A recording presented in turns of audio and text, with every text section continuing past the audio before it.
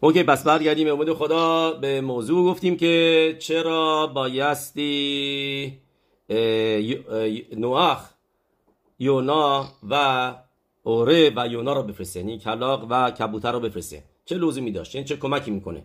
یه موقعی آدم چیزی هستش که آدم ندونه بهتره. درسته؟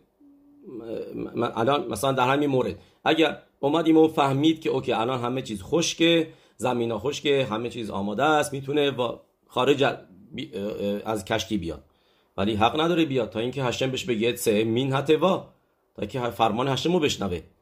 همونطوری که ورودش به توا با فرمان هشم بود، باید هشم بهش میگفت که بیا بیرون.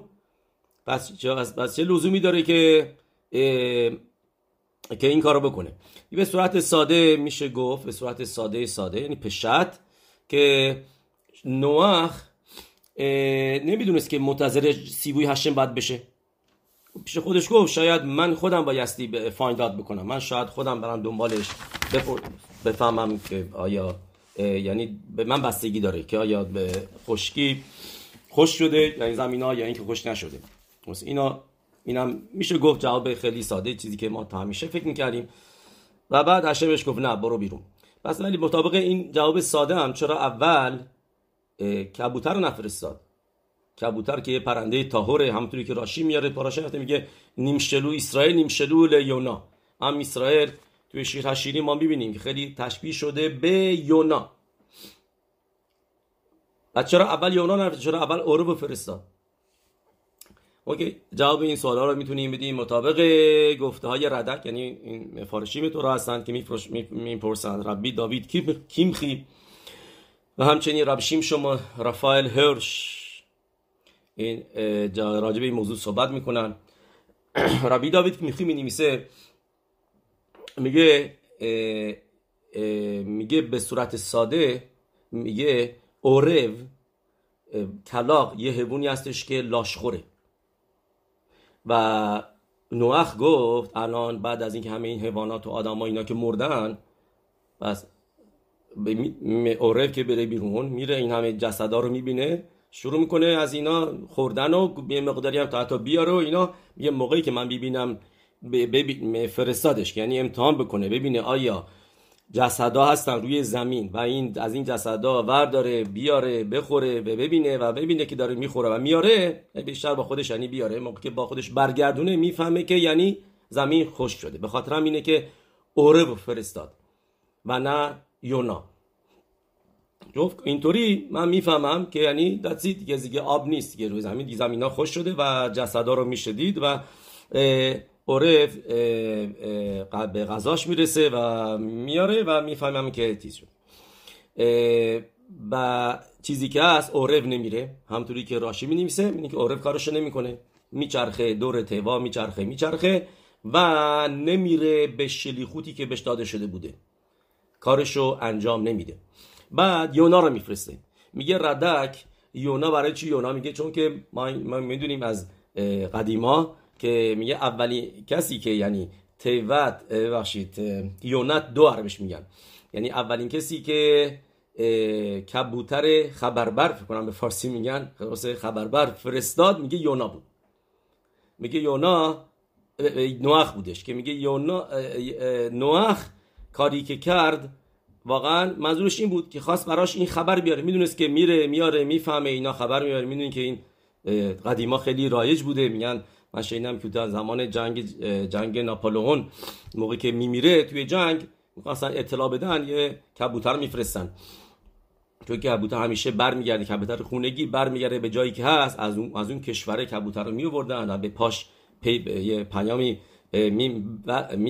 گره میزنن و میبره میاره. و خلاص این برنامه ها این چیزی که میگه کاری بودش که ردک میگه نوح کرد که یونا را فرستاد برای اینکه براش واقعا این کارو بکنه که پیام بیاره، خبر بیاره که بینه what happened، که آیا چی شده.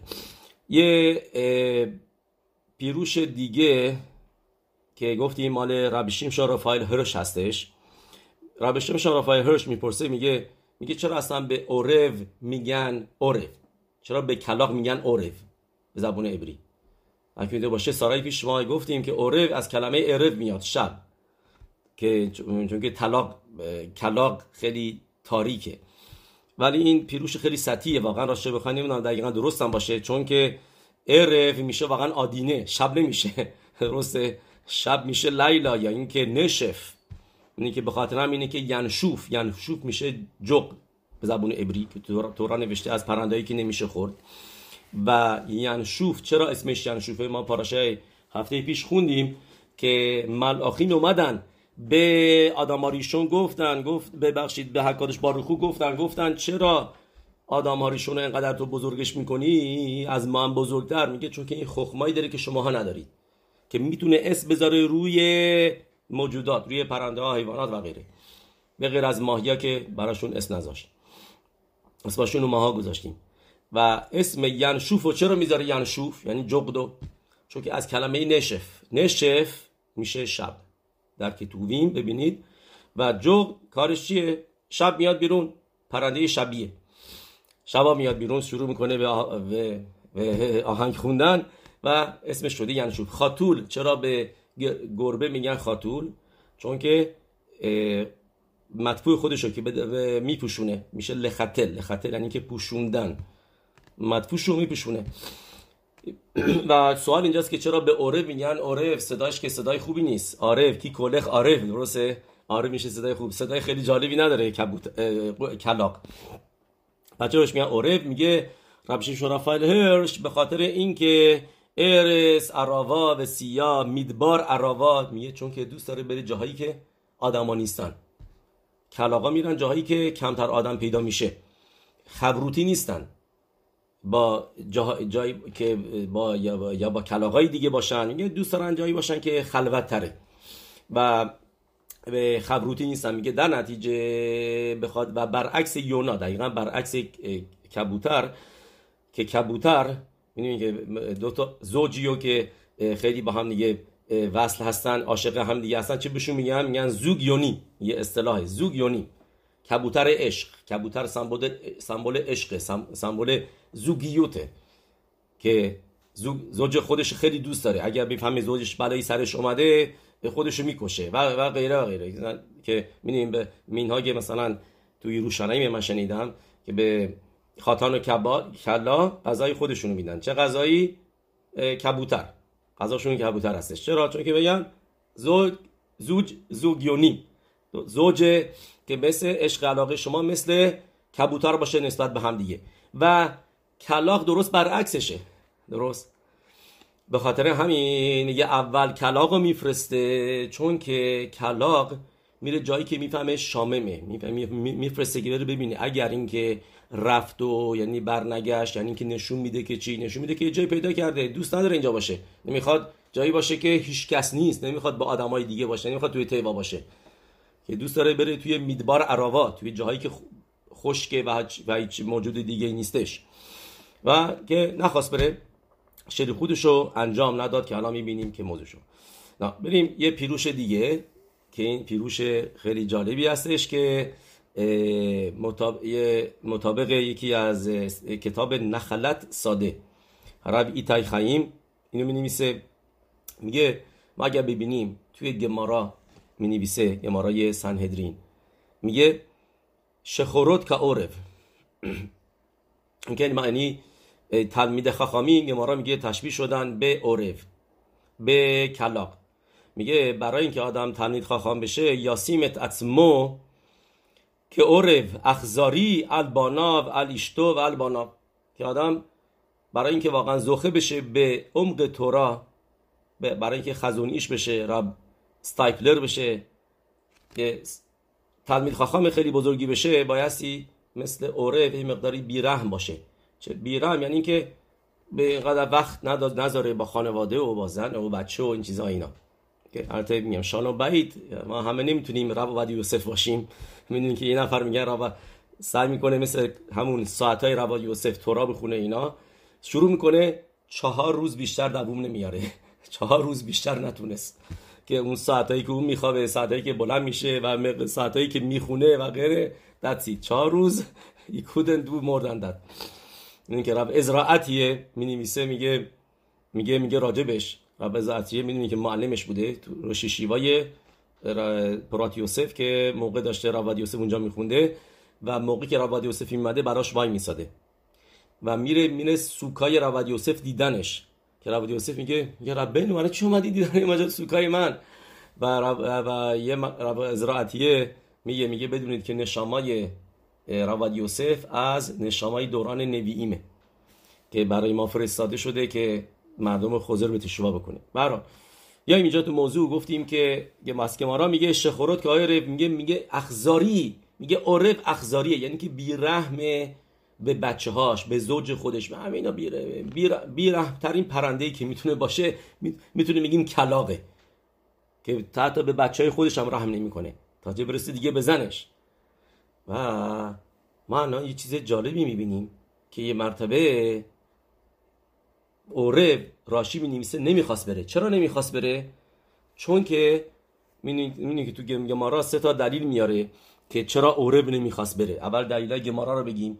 گمارا میگه عرف حرف میزنه با نوح و میگه ربخا اخزاری، میگه راو تو منو دوست نداشت، سونه اوتی و تا گم سونه اوتی، میگه یعنی خدا هشم منو دوست نداشت چون که فقط گفت 2 تا بیاریم، یه زاخار و نکوا از پرنده هایی که پاک نیستن، طاهور نیستن، و تو هم منو دوست نداری که من هستم تنها این همه پرنده ها هستن، داری منو میفرستی. اگر اینکه سینا خما، یعنی اینکه سرما بخورم، گرما بخورم، بلای سرم بیاد، دتسید دیگه مین من دیگه، نوع من دیگه وجود نخواهد داشت، چرا داری منو میفرستی؟ بعد یه چیز دیگه هم که بهش میگه اوشما لیشتی اتا صریخ، میگه شاید زن منو میخوای. که اون موقع نوح بهش میگه راشا، میگه بمه شموتارلی، میگه چیزی که واسه من موتار هستش من آسور هشم واسه من آسور کرده. این وقت میگه من فکر میکنی که من زوج تو رو میخوام. بر راشی اگه ببینیم فقط سومی رو میاره، میگه لو علخ بلی شلوخوتو میستوب دور تیوا چرخید و بهش گفت خوشتو چرا نخواست بره؟ چون که خوشتو به بدزوگو. راشی میگه چون خوشتو بود به بدزوگو. ما الان گفتیم که گمارا میگه اخزاریه نسبت به بدزوگو. چرا اینجا یه مرتبه به نوح شک میکنه و میگه شاید بدزوگوی منو میخواد. میدونید میگن در مورد الیاهو یه مرتبه که میان یه زوج پلاش برای گت، قبل از موقعی که میخواستی گتو بنویسه به یه نفر میگه از کار شماشیم تو بدین، میگه بیا دم گوش ما یه چیزی بگو. موقع میخواستی میاد دم گوشش یه چیزی میگه بعد که میرهش میگه راشا، میگه این زنه هنوز طلاق نگرفته، تو فکر این هستی که میخوای باش ازدواج بکنی، این چیزا اینا بهش میگه این کی هستی، چه حرفی تو میزنی به من؟ همش ساختگی بوده که شوهره فکر بکنه که زنشو بعد از که طلاق داد یه نفر اینجا وایساده که میخواد باش ازدواج بکنه.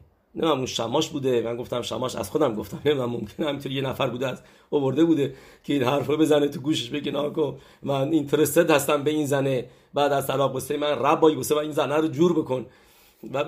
و میگه طرف که اینو میشنوه میگه من دیگه نمیخوام طلاق بدم. میفهمه که یه نفر دیگه اینجا در بین هست، یه نفر دیگه چش گذاشته رو زنش، میگه نه نمیخوام. اینجا هم همینطور موضوع کلاغه، همیشه اخزاریه، ولی موقعی که میرسه میترسه که شاید نوح و این برنامه اینا فکرایی که تو فکرش اومده بوده، میگه موقع یه مرتبه به خاطر زنم من نمیخوام برم. این چیز. ولی برگردیم به نقطه‌ای که می‌خواستیم بگیم که چرا عرب فرستاد و این جواب سوالم میده که چرا اصلا بایستی این پرنده ها را میفرستاد، چه عرب چه یونا فرقی نمیکرد برای موضوع، چون که حق نداشت بیاد بیرون تا که هشم بهش بگه. جوابش اینه که خواست به هشمیت بارخ نشون بده، بگه ریبون العالم، عربی که به این اخزاری هستش، کلاغی که اینقدر بیرحمه، ببین الان رحم داره، رحم میکنه به زنش، نمیخواد زنش رو تنها بذاره، پس تو هم به ما رحم بکن. دیت اوره رادون به رحمیم، میخواست مئوره رحمیم هشم بشه. به خاطر همین هم هست که یونا رو میفرسته، چون که ام اسرائیل نیم شلوی یونا و یونا همینطور بدون خیلی ذوق داره، به خیلی وابستگی داره به بدزوگو و که بگه هشم یتبارک یادت بیفته که ام اسرائیل بیشویر برشید بیشویر تورا و ام اسرائیل دنیا را فریدی و یادت نره ام اسرائیل و زوجتو و ما رو ام اسرائیل رو از بین نبر و این دنیا رو از بین نبر، به رحم داشته باش دیگه. That's it. ام اسرائیل منظورم به شم که ازش میدونیم ام اسرائیل اومدش. نوح میدونید ما همگی ماها نامیده شدیم بنی نوح. این زخود خیلی بزرگیه. ما به ما نمیگم بنی آدم، واقعا ما بنی، درسته که تو آهنگا برنامه‌ای نوشته بنی آدم ولی این اصطلاح شده، ولی به امت حالا مثلا میگیم بنی نوح، چون که پایه دنیا از نوح گذاشته شدش و اینی که میبینیم تا چیز جالبتون میگم که چرا یکی از ربوتینو که راشی میاره میگه یش ربوتین درشیم اوتو لیگنای، بعضی از ربوتینو میان بدی نوحو میگن که یه نفره تنها کسی که توی تورا اینقدر راجبش نوشته ایش صدیق تامیم به دروتاب به نوح ماتساخم بین هشم، یه نفری که ماتساخم بین هشم و تو میای میگی لگنای درجوشی موتو لگنای، که چطور جرأت میکنیم بیای لگنای درشا بدی کسی که راجبش تورا میگه صدیق کی اتخا رایتی صدیق و دورهزه چند بار مینویسه ماتساخم بین هشم. جوابش اینه که مطابق مدرگایی که داشته، یعنی نوح این میتونسته همه دنیا رو نجات بده. موشه ربینو ام اسرائیل رو از گزرا نجات داد و نوح یش آلاف دریشا، یعنی اینکه از نوح هشم توقع داشت که تو کوخش بود، تو مدرگاش بود، نشاماشو داشت و میتونست که همه دنیا رو خوزر به تشووا بکنه، ولی از کل کوخش استفاده نکرد. یعنی اگر اینکه تورا میاد هی مینویسه صدیق تامیم یه دلیلی داره که تورا میاد مینویسه. چرا برای ابراهام ابینو ننوشته؟ چرا برای موشه ربینو این همه ننوشته صدیق تامیم، اینا واسه کسای دیگه ننوشته این همه صدیق؟ چون که واقعا یعنی تورا میخواد بگه صدیق بوده، این همه قدرت رو داشته و به خاطر همینه که بهش میگم نوح به این آبها، چون که میتونسته، یعنی تورا میخواد بگه که مدرگاشو داشته و ببین این مدرگا بوده، صدیق بوده، تامیم بوده، ماتقم این نشه، من میتونست از خودش استفاده بکنه و میتونست خیلی کارا بکنه که مردم رو خوزر بدشا بکنه، ولی نکرد. و این چیزی که اون خاخامه میبینه که اینی که تورا میاد این همه راجع به یکی بنویسه دلیلی داره، این خودش پشت پرده موضوعی هست که لگنای، که این لگنایی که اومده تورا این همه نوشته، چیزی که خوبه احتیاجی است که بیا اینقدر تعریفشو بکنی بگی اینه اونه اینه.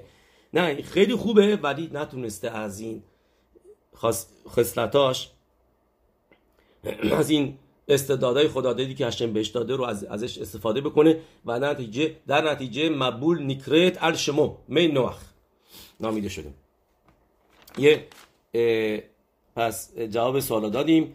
یه چیز جالب دیگه که من یادم نمیدونم سال پیش گفته بودم از راجب میدوت تیوای نوح که ربط داره به ایماهوت.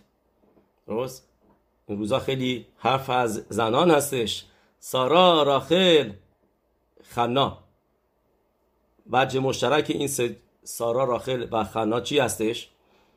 این هستش که توی گمارا می نویسه، گمارای روش هشانا شلوشا نیفگدو به روش هشانا، که این سه تا میدونیم نازا بودن و چه روزی کی بود که هشم اینا رو حکمشون رو داد که بچه دار بشن. هر سه تای اینا روش هشانا، سارا، راخل، خنا.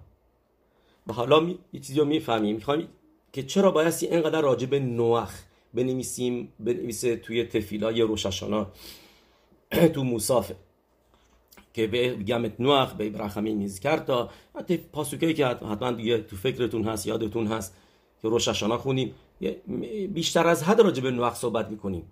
خیلی راجع به نوح صحبت کردیم توی قسمت زیخرونوت و یذکر الوکیم ات نوح پاسوکای زیادی آوردیم راجع به نوح و میدونیم که ما گفتیم امت حالا نیکرایم بنی نوح. چه اینی هستش که اینقدر راجع به نوح بگیم توی تفیلای موصاف روش هاشانامون، مهمترین تفیلای سال. So we can have the answer. جوابش الان میتونیم میفهمیم. چون که نوح ربط داره به سارا، راخل و خنا. به این 3 نفری که روش هاشانا هشم نیفکد بیادشون افتاد، یعنی نیفکدو حکمشون رو داد که بچه دار بشن. و چطوری رابطه بین سارا، راخل و خنا با نوح چیه؟ میگه در کتاب لیکوتی پنینه لیکوتی لوی یצחק، یعنی پدر ربی لوباویچ، ربی لوی یצחק شنرسون زخر صدیق و کاداش لیبراخا ز خدایگان علیנו، می‌نویسه میگه شما اگه ببینین این 3 سارا، راخل و خنا حروفی دارن که این حروف مشترک هستن، تو هر 3 تاشون هست. یه حروفی هست که نه، که فقط تو یکیشونه و تو اون یکی نیستش. مثلا شما ببینید اسم سارا، تو سارا این شینش مخصوص ساراست، چون که رشش توی راخل هست، هش هم توی خنا هستش. پس تنها اوتی که توی اسم سارا مخصوص سارای منو هست شینه. راخل لامدش، چون که رشش توی سارا هست، خطش توی خنا هستش. پس تنها اوتی که میمونه مخصوص فقط تو اسم راخله چیه؟ لامده. خنا اوت نونشه که مخصوصشه، چون که خطش توی راخل هست، هشم توی سارا هست. پس تنها اوتی که میمونه که فقط تو اسم خنا هست نونه. شین از سارا، لامد از راخل، نون از خنا. دیگه متوجه شدیم که شین 300 اما اورخا، لامد 30 اما کماتا ارتفاع اتوا، و نون 50 اما رخبا، 50 اما پهنای کشتی. که ما میبینیم یعنی که اندازه های تیوای نوح مطابق سارا، راخل و خنا هستن. اون اوتیوتی که مشترک هستن توی همشون هست، مخصوص اونا نیست. ولی سارا شینش، راخل لامدش و خنا نونش که اینا شدن زلها و طول و عرض توا، که اینا یعنی در توای نوح ما مشاهدهش میکنیم. میتونیم بگیم از یه طریق هم که اینا یعنی که سارا، راخل و نوح و خنا اینا کسایی بودن که مثل نوح که هشم بیاد آورد، همینطور هم این 3 رو در بیاد آوردش. درست. و خیلی پیروشمه دیگه هم شاید میشه گفت راجبش، ولی این چیزی هستش که چرا اینقدر تو تفیلا راجب نوح میگیم، چون که واقعا توای نوح رفت داره به سارا، راخل و خنا که هر 3 اینا در روش هاشانا نیفکدو به روش هاشانا. یه مارای گفتیم روش هاشانا می نویسه دف خاف زین، این گمارا آورده شده، ببخشید دف یود امساری گمارای روش هاشانا دف یود عمود بت، گمارا اینو می نویسه که شلوشا نیفکدو به روش هاشانا. و اینجا هم ما تو تفیلا روش هاشانا راجبش ما میبینیم و میخونیم. به زاد هشم میریم تو قسمت بعدی شیور کارتوف.